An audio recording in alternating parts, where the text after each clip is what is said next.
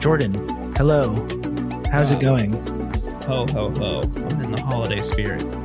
Holiday Jorby, they call Yeah. it. Holiday Jorby. It's nice around the office right now. We got the little decorations. I like the little treat section that got added to the cafeteria. Got some cookies down there.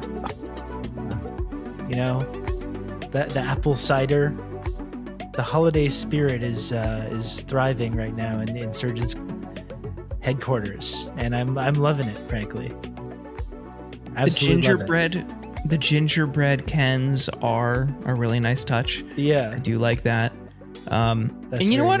Good. It does seem like morale has tanked a bit, but I do appreciate that we're making all of the paid interns dress as elves for the whole They month. like it, you know. I think deep down they do. I think so. Yeah. Who doesn't like that? It's fun. It's festive. Mm-hmm.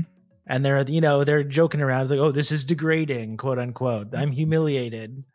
Yeah. You know, I went to Cornell, whatever it is. Like, these costumes haven't been washed in months. Like, I don't. Yeah. That's a YP, not an MP. Yeah, thank you. You'd think that they would be just grateful to be in this kind of situation, but this is the younger generation for you. You know, they're all on TikTok. Idle. And you got these Yeah.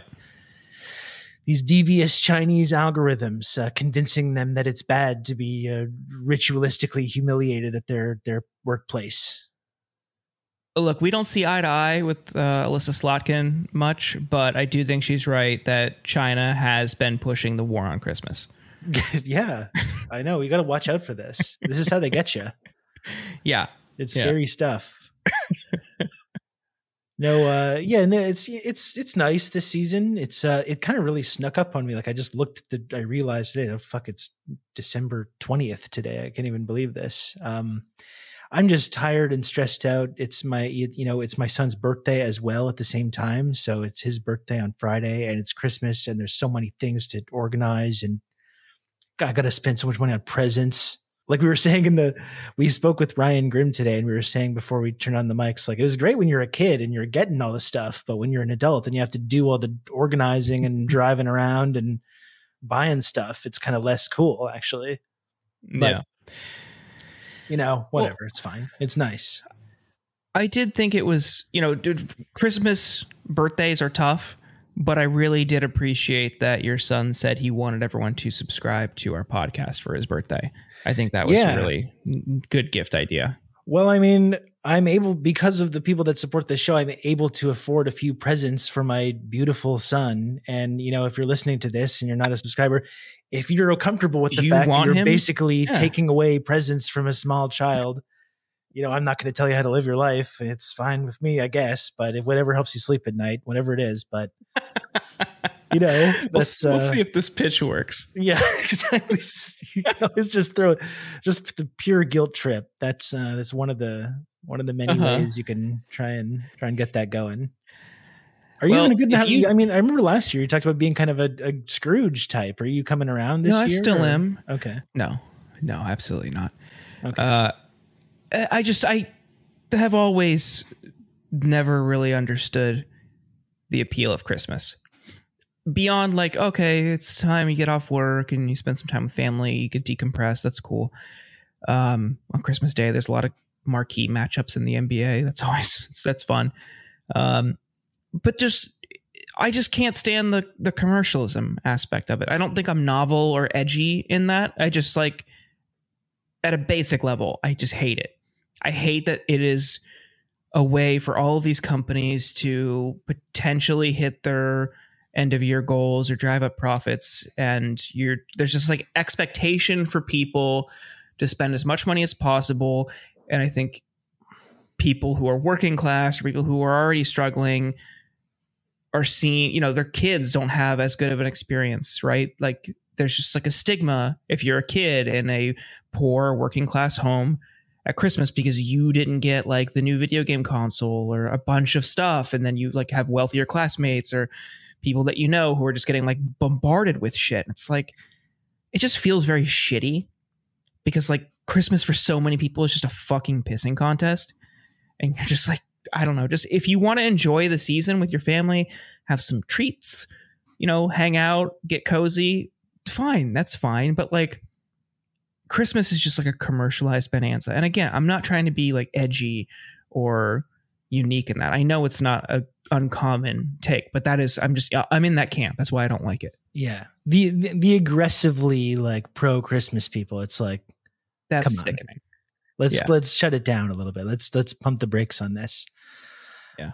It is the end of the year though. Any highlights of the year that you're thinking about? I think we're going to do one more. We will do at least 2 more episode. Okay. Yeah. So just forget that then, whatever. We can wait then. I will make a list. Who cares? Anyway, it's late. I'm tired, man. I'm really tired. I'm podcasting at like midnight here. This is my dedication to the craft. Yeah. And if you don't want Rob's son to have a bad birthday and or Christmas, you can subscribe to the show at insurgencepod.com for just $5 a month. You help bring gifts to young Canadian boys. Yeah. The people that need your care at this time the most. Our last episode with Ed Zitron, where we talked about the Obama produced Leave the World Behind film on Netflix now. I had a blast talking about that just heinous, awful, terrible movie. It was really good. But you get access to that and every other premium episode we've done. You get an additional episode every week. Again, it's just $5 a month, and you help keep the show going. We really cannot thank you enough. If you head on over to insurgencepod.com, you can become a subscriber and help keep the show going. Yeah, and talking about things that we're thankful about this time of year, I'm thankful for our wonderful listeners, the wonderful community that is formed around the show. The last episode was fun. I'm particularly a fan of the genre of Insurgents episode when we just take a guest and just get them really mad about something. Yeah. And then just turn on a microphone and capture that. That's always enjoyable. And Ed was he was genuinely upset about this film, and it was very funny. The Dave Anthony one was also really good. Like that was one where we just knew we have to get him mad. Yeah, exactly.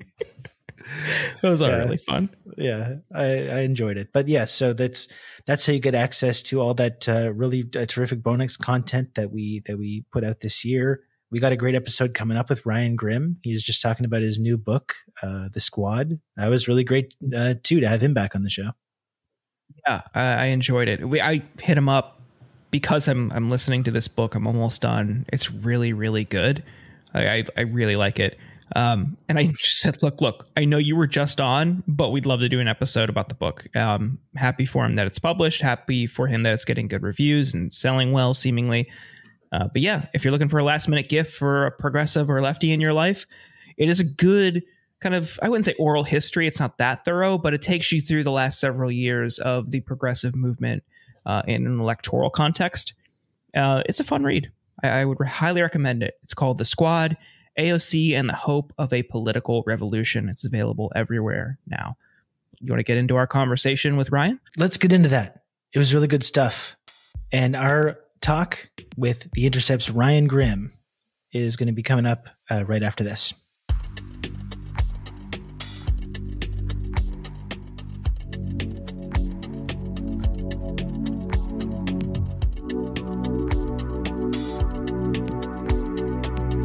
Ryan, we're so happy you're joining us again, and you requested that we open this conversation with a poetry reading. Is that right? You have a piece selected? Yes, I wanted to honor, what's his name? Maxime. I don't know if people have been following this. A dude named Maxime had the balls to slam the poetry, not a poetry slam, but to criticize the poetry of Rafat al-Arir, the poet who was assassinated. I did see that. He's got some bangers, this guy. Yeah. This guy called Rafat's words, I think banal was one of the words he used, like just dragging the guy's poetry. So naturally, people have looked up his own verse.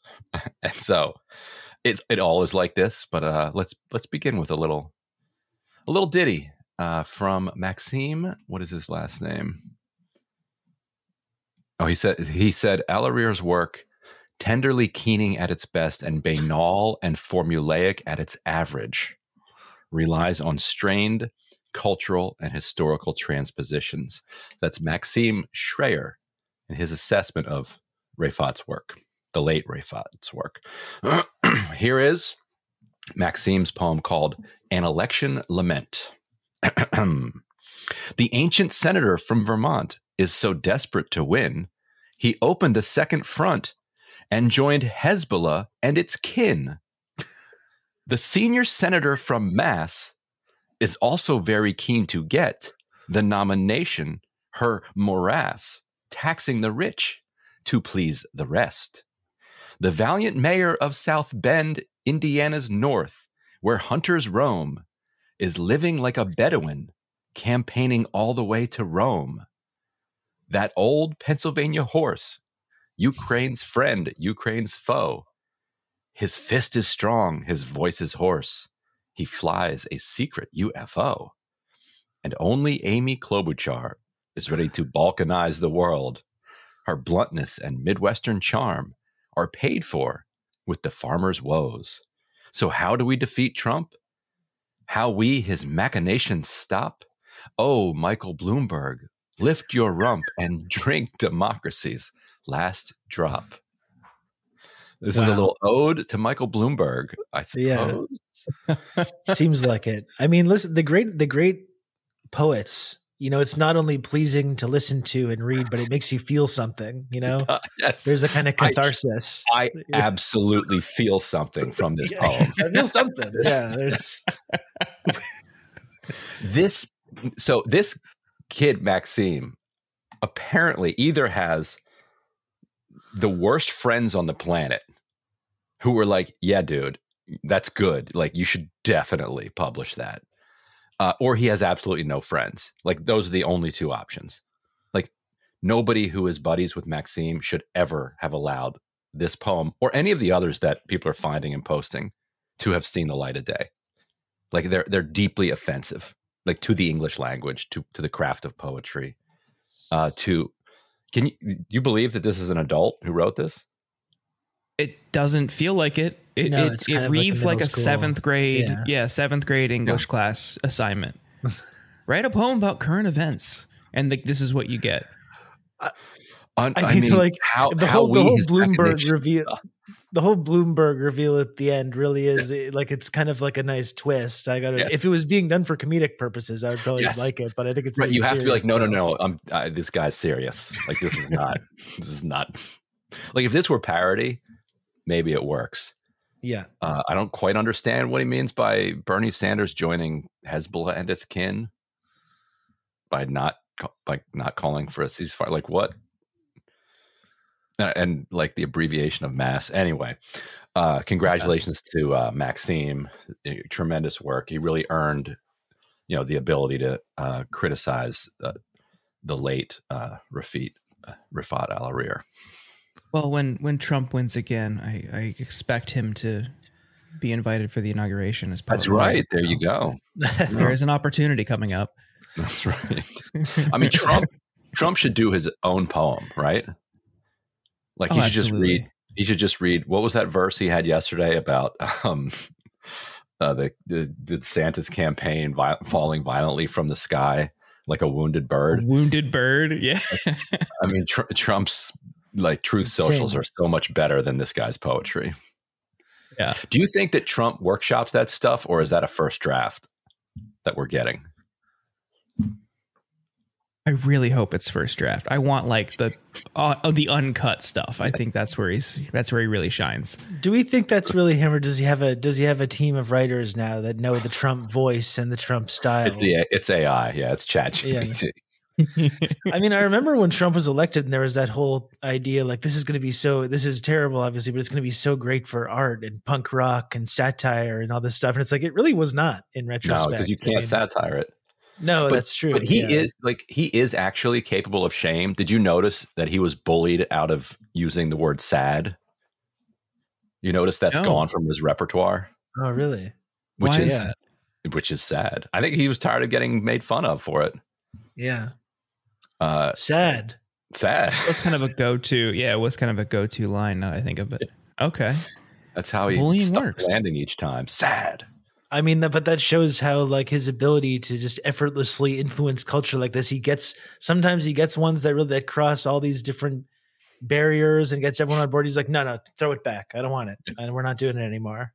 To watch. Like some people can write their whole lives without trying to reach people to that extent. But it's like Trump's Warren just Zevon saying, I'm not playing Werewolves of London anymore. Yeah.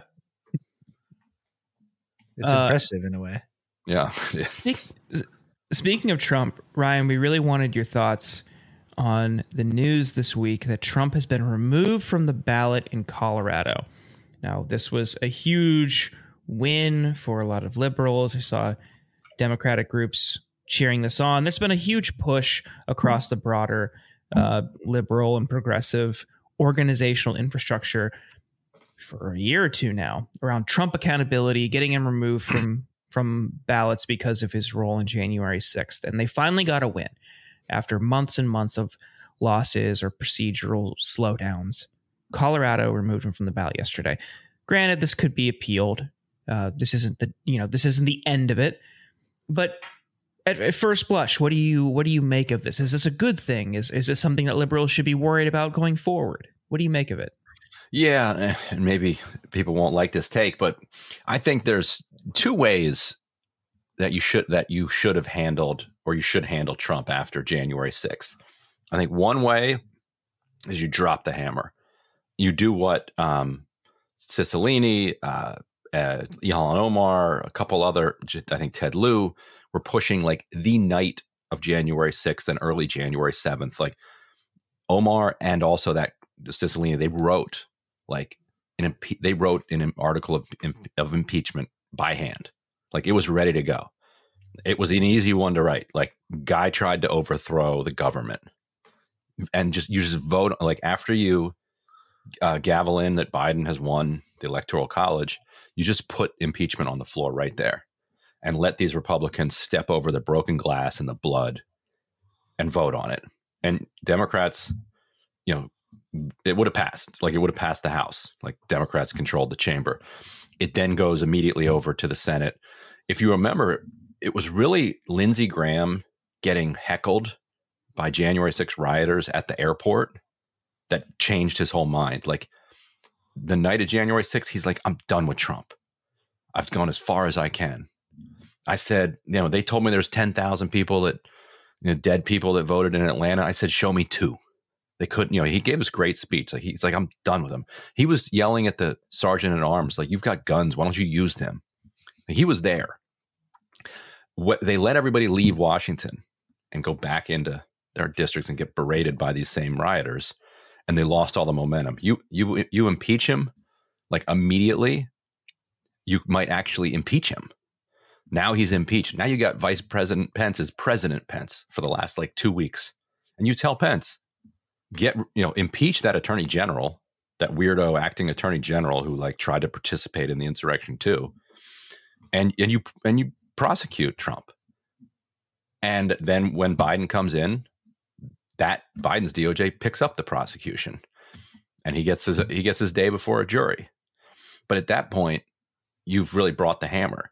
And that to me is completely fair within a democratic system, because we have rules here, and you try to overthrow the government and you miss, you're going to jail. You come, everybody knows, you come for the king and you miss, you're in trouble. It's not like you come for the king, better luck next time. Maybe you'll get the king. We'll give you a mulligan on this one. Yeah, we'll give you a mulligan on coming for the king. And what we did, we're like, you know what? Let us think about this. Yeah. And we sit there for 3 years and then come at him with some paperwork stuff on Stormy Daniels payoffs, which everybody already knew about. It took 3 years to file that. Then some classified document stuff. And then Merrick Garland finally gets around to saying, I don't have the courage to make this decision myself. I will pass it off to this special counsel. And then they finally get a bulldog, but the bulldog is 3 years late. And so now they're trying to prosecute him at the height of a presidential campaign. So therefore they have never convicted him. So in order to try to say that he is disqualified, just it feels cheap at this point.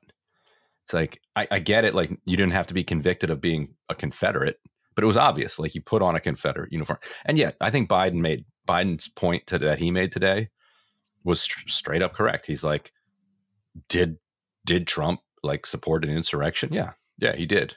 But then, as he said, what the court will decide, we'll see. And he's basically signaling that the court's going to overturn this.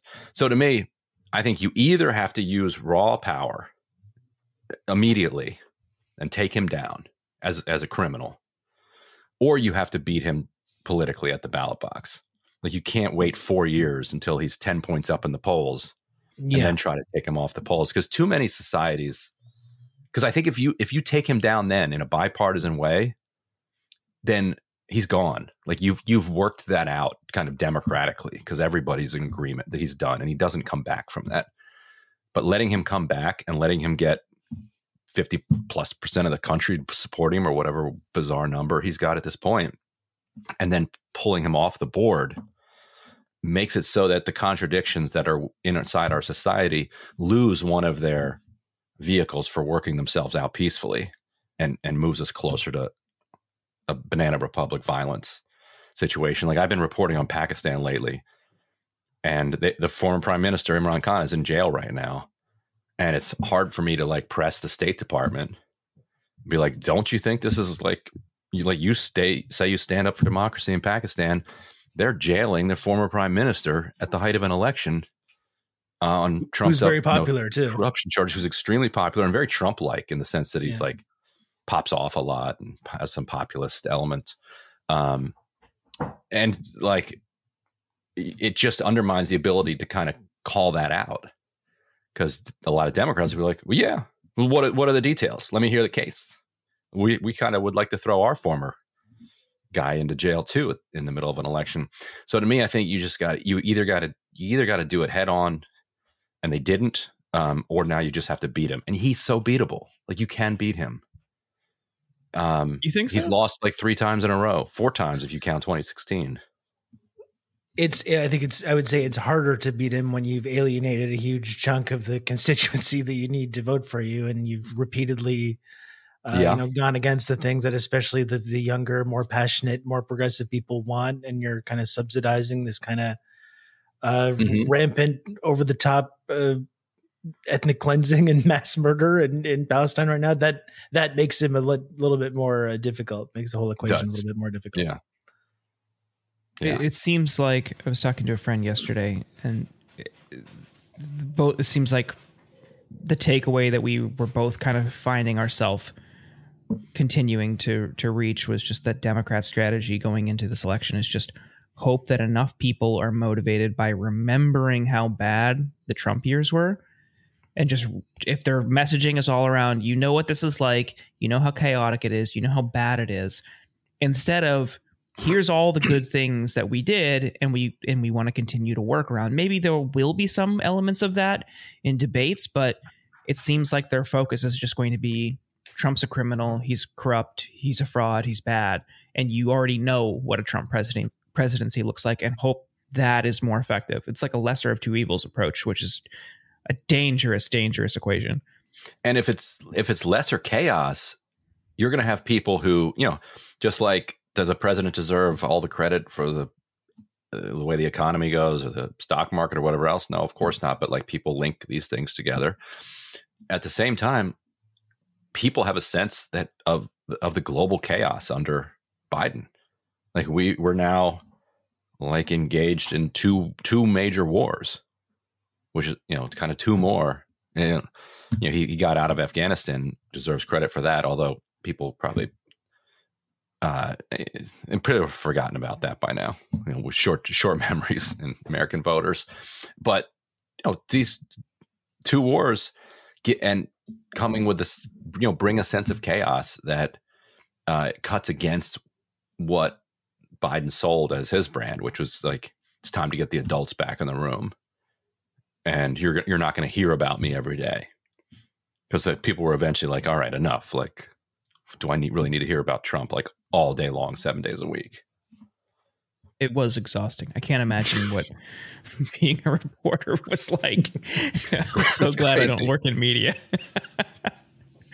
Oh, you kind of do. Yeah, a little bit, but I didn't as much back then, which was nice. I don't know. I don't know if that's going to work for them. And now, well, I think the memory thing, it is a factor. Like, everyone in the moment always overhypes the impact that things have, especially like a year or two out, the impact that might have on the election. I think that's just something that we all do too much. I don't know if this is going to be as impactful on 2024 in the general as we might think it is now, just because it's current. But this immigration deal in exchange for funding for Ukraine, Israel, and Taiwan just seems so ridiculous. If you were to just go back to 2018 and try to tell me that this is what the Democrats would be doing, I don't know if I would believe you, because it was just, they were all seemingly unified. Actually, we'll get into a little bit more about your book. There were some outliers, but for the most part, that was the party position. That all of these things that Trump was doing on immigration are horrible. They're inhumane and they're cruel, and we have to stop it. And the base especially was mobilized. But now we're just going to do the same things in exchange for funding for wars. It's just the Democrats have totally abandoned who they were like several decades ago. It's crazy.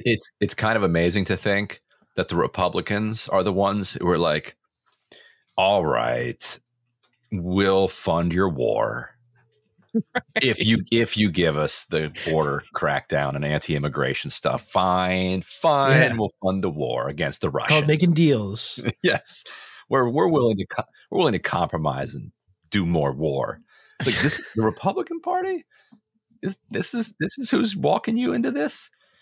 It's really amazing too, because Trump was just the other day gave these really abhorrent statements about immigration, kind of openly, kind of explicitly referencing this kind of like blood and soil, almost like fascism, talking about, immigrants poisoning the blood of America and stuff like that. And then what are Democrats supposed to say? They say like, wow, that's really abhorrent what he said. We can't believe that, even though we agree with like 90% of the Trump administration policies. Policy, but we don't like what he said. Like that is insane. Like the idea that with all of the efforts that was being made to draw this real contrast, like on this specific subject for 4 straight years. And then this is where they find themselves.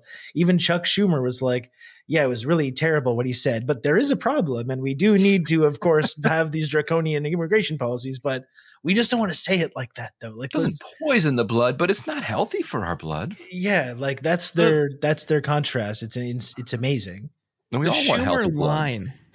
The Schumer line about not abandoning our principles on the border, I thought was so ridiculous. Like, oh, well, we're going to do it. And I read that as like him trying to say, oh, we still care about immigrants, even though we're just going to implement the exact same things that we denounced 2 years ago. And it colors the scenes in the book in an interesting way, because a lot of the book is about the way that idealism clashes with like the kind of realpolitik of Washington, and these new freshman members of Congress continuously running up against the hypocrisy and the betrayals inherent in the Democratic position, and they often were seeing that on immigration, where they'd be like, wait a minute, we all have these signs in our front yard and on our refrigerator, and like these are the things that we've all said, and they're slowly realizing like, oh, a lot of these people don't believe this stuff. Like, interest. Okay. All right. I see. This is not on the up and up at all. Like, we're all not actually, we don't all have the same end goal and just different, like, tactics of getting there. Like, there's something much deeper going on here. So yeah, it's, and now that's being, I've thought for more than a year now that the Democrats were sending real signals that like, they would love it if Republicans would kind of force them to become hawkish on immigration and just not have to deal with this issue anymore. And Republicans, on the other hand, are like, they don't want to force Democrats' hand, because they would much rather have chaos at the border that they can point to. and blame on Democrats than actually solve the problem, because they're smart enough to know that they tell their rube kind of voters that, like, oh, they're getting $5,000 and immediately voting 10 times for Democrats when they come across the border. But Republicans know that's not true. They're not voting, period. Maybe never, but not for years and years and years in the future. And so it's a political winner for Republicans, not for Democrats, and Republicans aren't going to want to give that up. It's one of the, like, real incentive problems that we've got in our politics, that parties are oftentimes incentivized to keep problems festering rather than solve them. Well, and even when it comes to, like, the issue of immigration, this has been like a 10-year process of seeing Democrats try to, like, triangulate some solution, where you had Obama basically agreeing to really intensify this mass deportation machine to appease conservatives, to show that he was serious about dealing with this kind of problem and enabling all these really draconian organizations like ICE or whatever to engage in these mass deportations. As long as we can now work together to protect these good immigrants who came here when they were children, who've never done anything wrong. They've never lived in their countries of origin. And this is what we're going to do. This is making a deal in Washington, and we're going to do the really terrible thing in order to make this deal. And then this deal never really comes together, even though Republicans kind of agree to, like, go along with this negotiation. They completely just all the people that negotiated it all just vote no on it, leaving these people kind of in limbo. Then Trump comes in, cranks everything even further to the right, and increases the cruelty even more on this already really cruel system, which, Democrats campaign against. And now you have 10 years later, Biden doing the same kind of triangulation, and now even throwing the dreamers and these immigrants that were supposed to be, like, the ideal kind of personification of the people that need to be protected, and they're getting thrown under the bus as well. So it's just been this 10-year process of just this already really cruel system being made worse and worse and worse, and just going further and further to the right. And Democrats have been there for many of those years, trying to appear like they're kind of sensible or they're making deals, but really they're just, like, part of this really cruel machine that they've helped create. Yeah, that's right. And right. And in the 2000s, Rahm Emanuel was urging them to take an anti-immigrant posture. So, they went from, anti-immigrant to briefly being for comprehensive immigration reform that came with tough, crackdowns. Republicans eventually had that blown up by the nascent, the proto-Trump movement, the Tea Party that was bubbling at the time. And then they only really became pro-immigrant as a kind of negative polarization against Trump. Like if Trump never decides to pull the trigger and run for president, and they would be, the Democrats would have continued moving kind of right on immigration, and kind of Republicans probably stay in their, like, weird, like, Chamber of Commerce / nativist, contradictory position. But Democrats would have never have been, like, welcoming to immigrants as they were during the Trump administration, because it wasn't about being open to immigrants. It was about just owning Trump and showing that he was racist and immoral, and that Democrats were not. And trying to harness some of that grassroots energy that was really being coming into fruition with these huge protests and right, this kind of mass movement, and taking the energy of that and absorbing it and turning it into votes for the Democratic Party, while not actually following through on any of the things that these movements want, which is a common theme. Right. And also then sanctioning the hell out of countries all over the hemisphere, and helping to produce, like, massive, like, migration crises in Venezuela and Cuba and Haiti, like the Golden Triangle, like, just doing absolutely everything you can to, like, make it worse and drive people your way, and then complaining about it. Well, I'm sure as soon as they finalize this deal, Republicans will stop attacking Democrats on immigration and being They'll soft. stop calling them open borders, MS-13 supporters, and what stuff. they'll probably do is just not come to a deal at all and say it was all Democrats' fault. Yeah. But let's, as it relates to this issue, you talk about how AOC and members of the Squad navigated the Trump years on immigration in your new book, The Squad, AOC and the Hope of a Political Revolution. Everyone should pick up a copy if they haven't yet. It's really, really great. I've flown through it over the past couple days. I'm going to finish it after we wrap up our conversation tonight. Really enjoy it. But you talk about how somebody who you have such great stories about Josh Gottheimer. I'd love to get into some of them, but for this, always fun. He just seems like a maniac. I kind of like am fascinated by him, and then the rest of me just hates him. But he's just such an interesting character in Washington. But when they were, trying to push back against some of these Trump immigration moves, while AOC was looking to Pelosi for where the party was going, Gottheimer's demanding that it doesn't go far enough.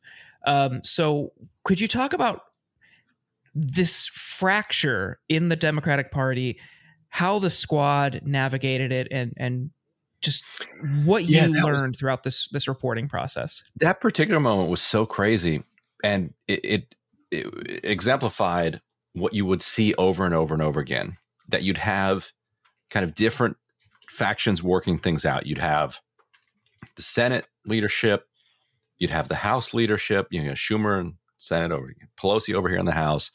You've got the Congressional Progressive Caucus run by Jayapal. And then within that, you've got the Squad. And that's the kind of dynamic that the Congress is, Democratic controlled Congress is trying to work through. Like what are the things that the leadership can support, that you can get enough progressives to support, and then how does the Squad kind of play the politics there? And then often, just out of a thunderbolt from the sky, would come Josh Gottheimer with just some intervention. And at the end of the day, you would always get the Squad lambasted as disloyal Democrats, just not good enough Democrats. And you're watching this unfold the whole time. You're like, A, I don't personally see that as a criticism, but let's say that you do. B, this guy is constantly undermining the party writ large and the Democrat and the leadership specifically, with no consequences ever. And so on the immigration one, basically the Senate slapped together with Republican votes, because they needed 60, a pretty crappy immigration bill to send to Trump after one of the, there were routine panics around the human rights abuses going on at the border. And so after one of the panics, pictures emerge, like the conscience of the country is just shocked. And so Congress is going to take action, and they're going to try to crack down on abuses by CPB and ICE, and also insist on, better treatment. And then ICE is like, well, and CBP are like, well, we need more money. If, we're going to feed them better, we're going to give them clean water. The conditions were just utterly deplorable. Ayanna Pressley went to one of these things, and they were using the sink as a toilet because there were no toilets, and the sink wasn't even turned on. She turned on another one, it's just a brown, disgusting water. It's just filthy mattresses for one for 5 people, just third world conditions that are just completely inhumane and intolerable. And so they're like, well, we need more money if we're not going to do that. And so the Senate slaps together a bill that basically, has no reforms, doesn't make them do anything when it comes to improving the care of the people in their custody, or move them faster out of the system, and just throws a bunch of money at them with kind of no strings attached. And Schumer, as he tells Pramila Jayapal later, he's like, this is just to get something through the Senate so that the House, which doesn't have to deal with the filibuster or Republicans, we'll write something better, and then we'll use the pressure of the moment to just push it through the Senate, and then Trump will have to sign it because it's more money, and he's under all this pressure from all these pictures and videos that are out there, and that's what Pelosi's going to do. And there's a fight between the Squad and the Progressive Caucus and Pelosi about how tough to make the House bill. That's when she gets frustrated with them because they vote no, and she's like, they're just 4 people, and she gets in a big fight with a Maureen Dowd column, and there's all this drama erupts. But they're making the bill better, and then all of a sudden Gottheimer comes in, and he's like, I have a handful of like right-wing Democrats. We insist that you just pass the Senate bill like by 5:00 tonight. And Pelosi just shocks everybody and is like, okay, my hand is forced. And Schumer is apoplectic because he now looks like an idiot because it's his bill that gets moved through the House. And he's like, what? He's like, what on earth are you doing? And that's when he sets up a direct channel then with Jayapal that becomes useful, over the years, down the line. He's like, what do you like? How did that happen? It's like Gottheimer, but why did Pelosi cave to Gottheimer? And some of it just ends up a mystery, like no obvious answer. Other elements of it, you can see sometimes it's clear that Pelosi agrees with his agenda and is doing the thing where she's like reluctantly kind of forced to get the thing that she actually does want, but can blame Gottheimer on. And that one, it's not even clear why she capitulated. But yeah, you watch this the whole time. You're like, how does he keep getting away with this?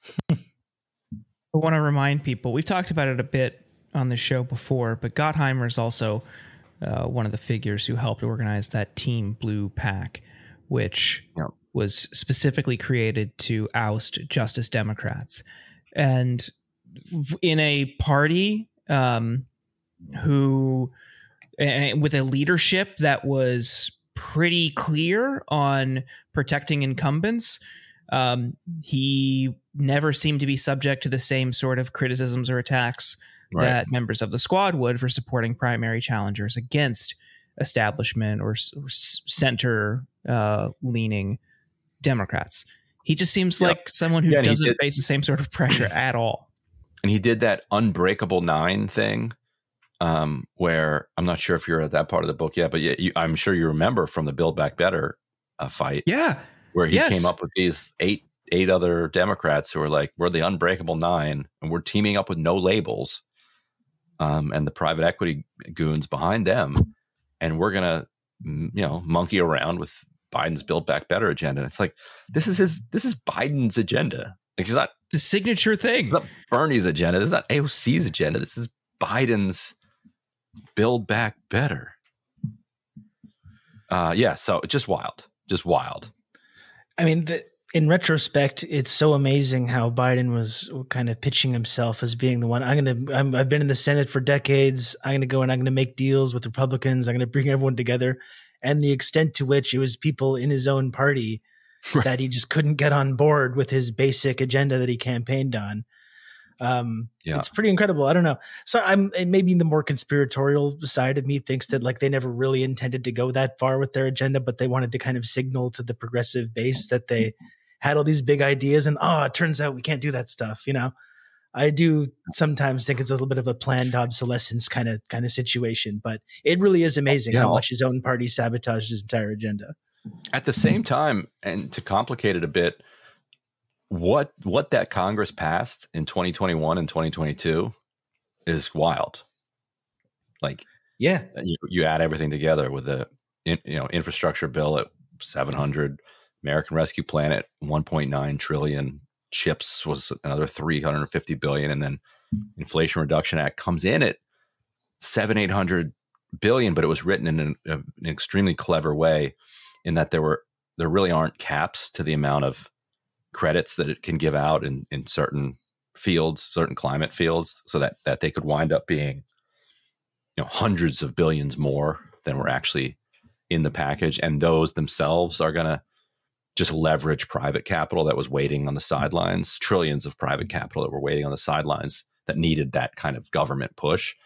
So it kind of, it's not as straight up as just a complete failure. Like there was, it's a pretty interesting time. And it's hard to make heads or tails of it.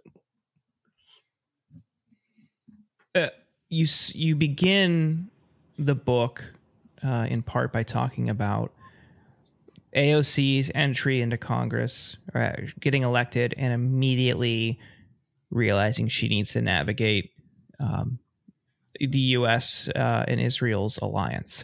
Mm-hmm. And you talk about how, difficult that was for her when she joined or when she got elected. And then obviously the attacks that Ilhan Omar faced for her comments talking about AIPAC's lobbying and influence in Washington. And, these moments all occurred in 2018. And now I guess it's relevant again because we're seeing the same sort of attacks levied against a new crop of members who could be in the squad. I was just before we got on, I saw a story from Politico tonight attacking Summer Lee for saying AIPAC is racist. And this new scoop in Politico seems to go after her for saying something many people feel and many people see through who they endorse, who they back, and who they attack. Yeah, she's been saying that out loud for a while. Yeah, it's interesting. Old Facebook comments from her. Well, she said it on like CNN 2 days ago. But that's not a scoop, right? Right. That was actually Trump's secret, to bring it back to that man, that he would just do everything out in the open. Whereas if he were saying the stuff that he said privately and being recorded and those recordings leaked to the press, absolutely explosive revelations. Instead, he would just say it like at a press conference or at a rally. So yeah, you got to pretend that you like uncovered something. Let me go feed these cats. I'll be right back. They're all over me because it's like an hour past their time to eat. Hold on a second. I guess before your cats demanded dinner, I guess what do you think those conflicts the squad first encountered when they got elected and were in Congress? How do you think that's kind of informed how they're navigating this current moment? I mean, they've had an enormous amount of training. As you noticed reading the book, when you go back through the history, it's incredible how much time in their tenure has been consumed by this fight over Israel-Palestine, which obviously is an important issue, more important today than at any point in decades, but not the thing that any of them ran on. And it came for them rather than them going for it, because they were kind of new in the sense that they took a position that said Palestinians deserve equal rights, they deserve dignity, they deserve to be treated like human beings. And that was is to this day considered controversial. And it was considered a major threat to the kind of status quo in Washington.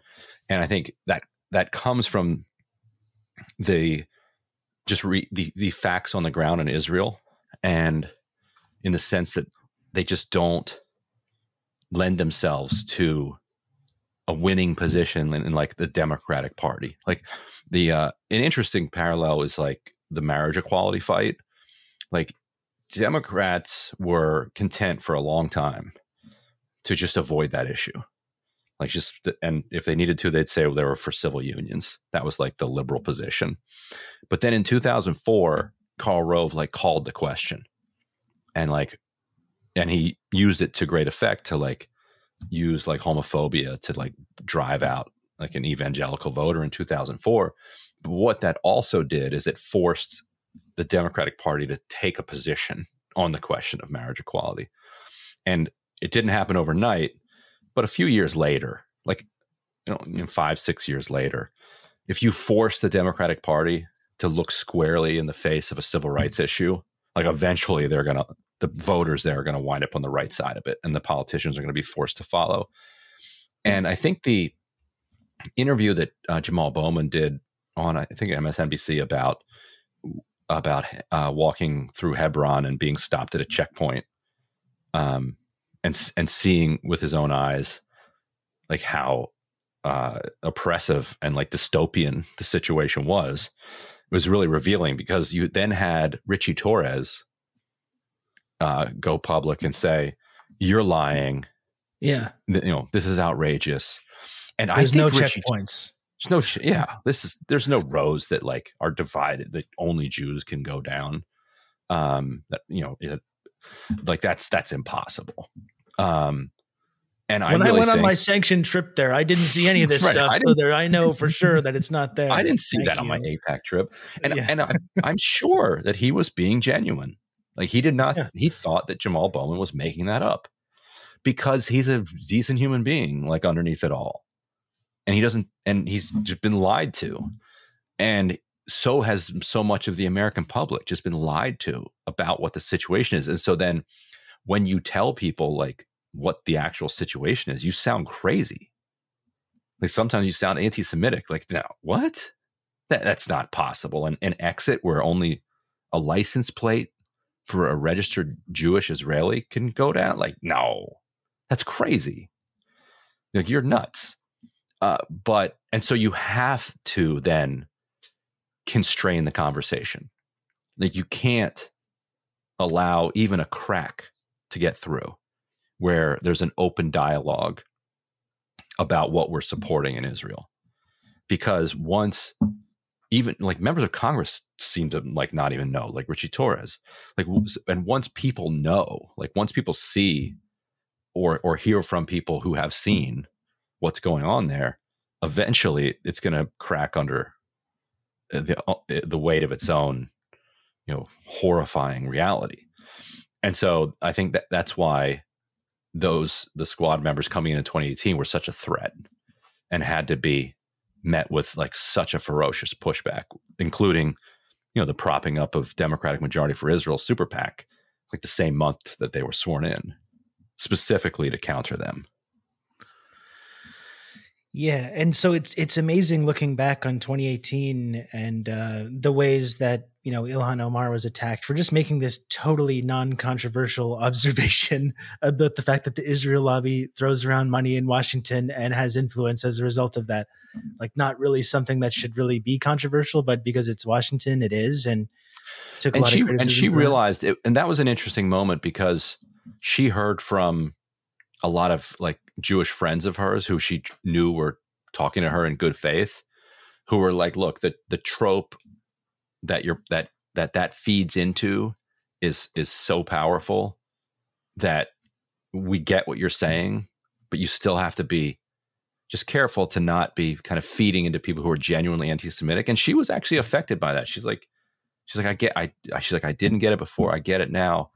But at the same time, she's like, I just don't understand why we can talk about the NRA, and then she got in trouble later. We can talk about the NRA. You still need to be able to have that conversation. We can talk about big oil, but we can't talk about the way that Israel, demands that you be loyal to Israel. And then again, because she's not familiar with these tropes, they're like, oh, now that's the dual loyalty trope.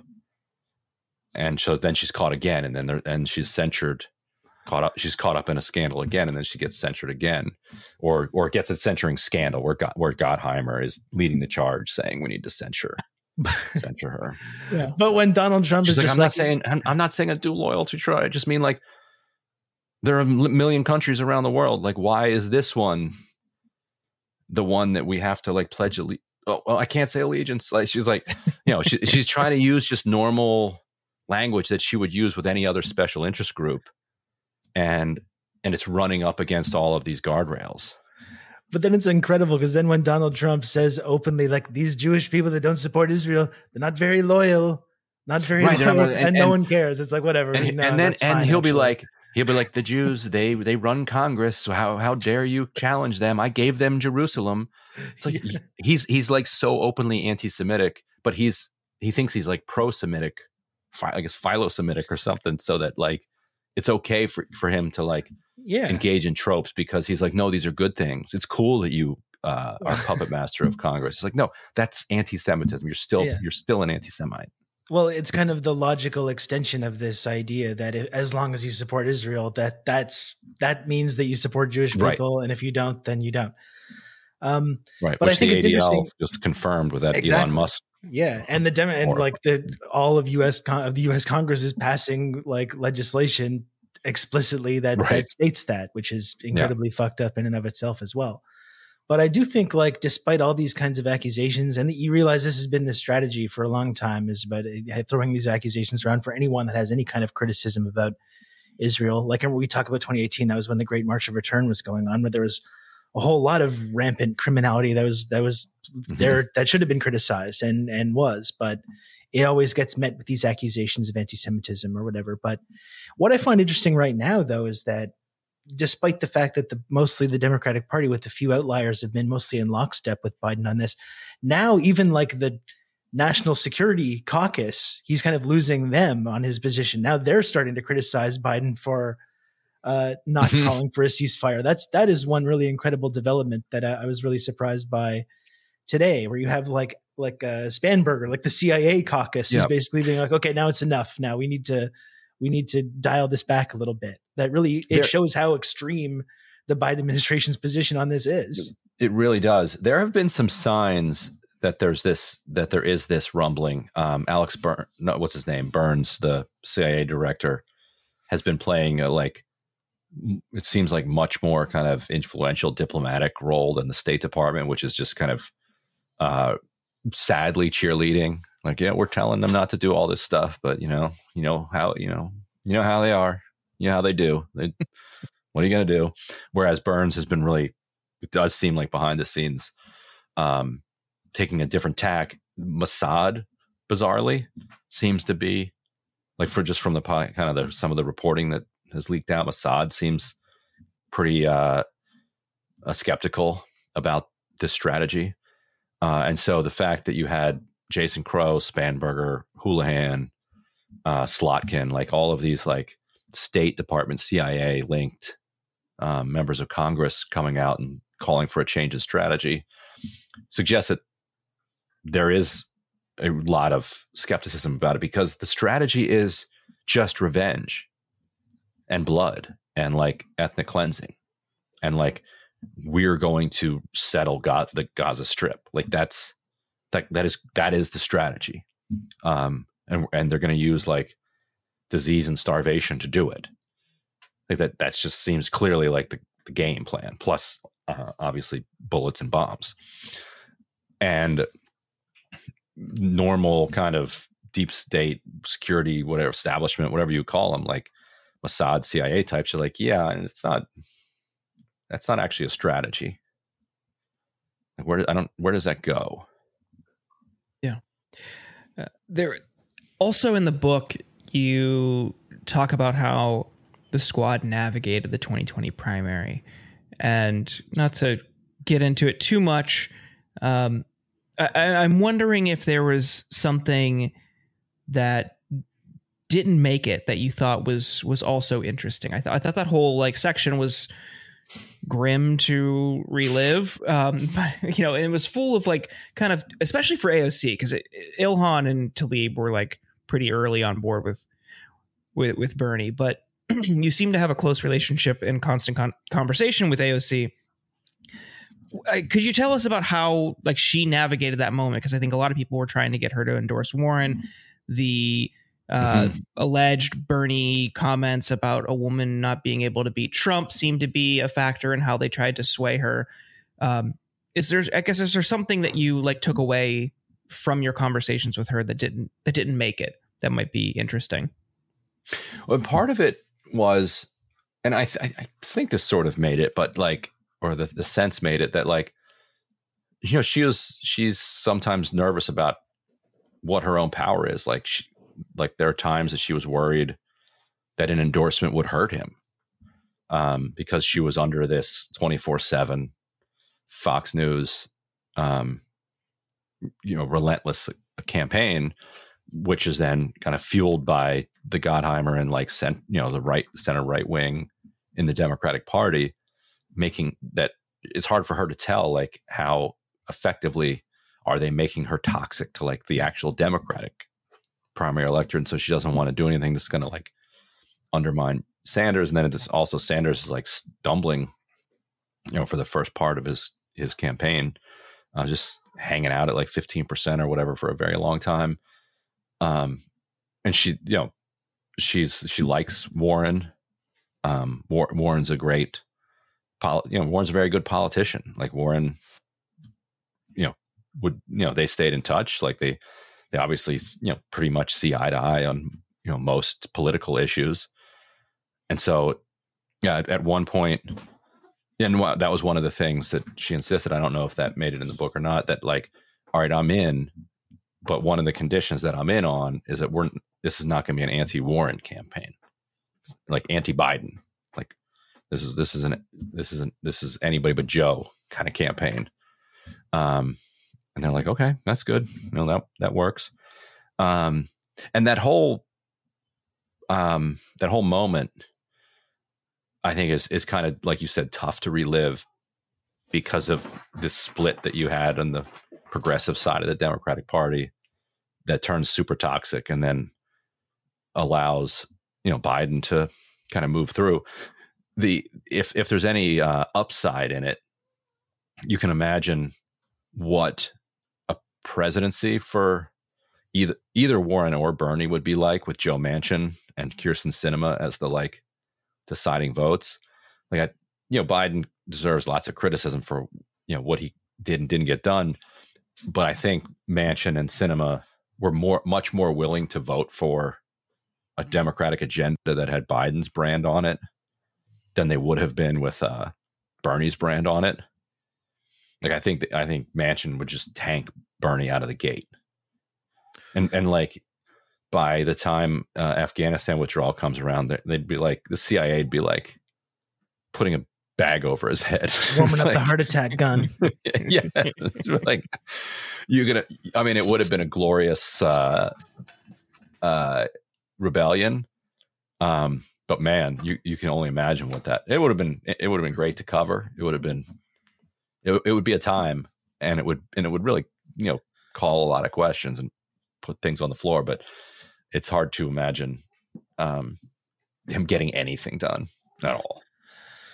I think for me, the interesting subplot of that would be, and how would Bernie be handling this, by the way? Ooh, I don't know. I mean, it seems like it wouldn't be that different from what we're seeing, frankly, which is a kind of a sobering thought. I guess when it comes to kind of passing a more progressive economic agenda, I think the interesting thing for me is the question, and this goes with like anyone that's kind of trying to run a kind of progressive campaign or lead a progressive government when you're facing all this in any kind of Western liberal democracy. It's a lesson that I think would be interesting. But, if you have someone like Manchin blocking your agenda, rather than going the Biden route and like trying to play nice with the guy the whole time, like I don't think Biden ever even said Manchin's name in his speech. I think Bernie wrote an op-ed about him one time and it caused this big controversy.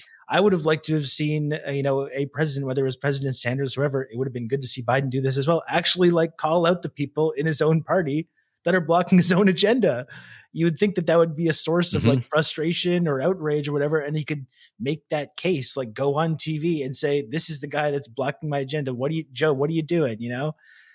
That I think it would be an interesting way. That doesn't mean that I think that would mean that Manchin would just automatically get on board, but it's when your constituents see that you're actively fighting to pass this legislation rather than just being like, they said no, so I guess we can't do it. I think that's kind of the interesting aspect of that for me.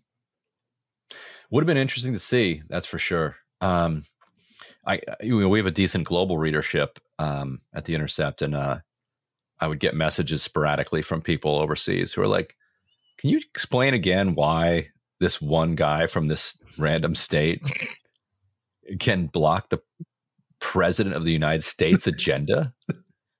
Yeah. It's like if some MP in our parliament tried to do that, they'd be thrown out of the party like immediately. Yeah. Well, there actually is no mechanism to throw Joe Manchin out of the party. I mean, you can make him. What would FDR or like LBJ doing with that? It's like let's talk about your son's business dealings, Joe. Like let's get down and dirty with this. Like let's really. That's the one way you can do it. You can blackmail them with the with prosecution. Yes, but even FDR, I'm not in charge of these things, I guess. Like FDR, he ran primary campaigns against all of these like Southern goons who were up against his New Deal, and he campaigned for them all over the South, and got rinsed everywhere. Like it's just nightmare, because they were like, yeah, I'm standing up against. Actually, like they were so racist, they'd be like, yeah, I'm standing up against like FDR and the blacks and the Jews, and it's like, wow, this is your coalition. This is like insane. But he tried to take them out and failed. Like because they had their racist white supremacist Southern base that was just going to keep throwing them in there. So yeah, our system that allows, that has senators elected from these states, just like makes it tough. Well, Ryan, we're appreciative as always of you joining us and for your time and your commentary. The Squad, AOC, and the Hope of a Political Revolution is available now. People should go pick it up. I'm really enjoying listening to it. And if you get the audiobook, Ryan narrates it, which is that's right. Wow. You like Ryan's smooth voice. What speed do you put me on? 1.7. Excellent. Yeah. Which is, I guess, you talking at a normal speed. I know they make you read really slowly. Yeah. But I start an audiobook and it's like, this is 14 hours. Like, no, it's not. No, it's not. Let's get this going. Yeah. Ryan, I guess if you want to give another pitch for the book or where people can, that's it. Check it out. Get the hardcover. Yes. And but yes, get the audiobook too. And hey, not too late for the holiday season. Stick it under somebody's tree or in their stocking. There we go. The last minute ideas. Your MAGA uncle this That's holiday right. season. Yeah, they would love it. Everybody would love it. Your grandma, your grandpa, your socialist niece, like all of them. Ryan, thank you so much for joining us. You got it. Thanks, Ryan. Talk to you guys later.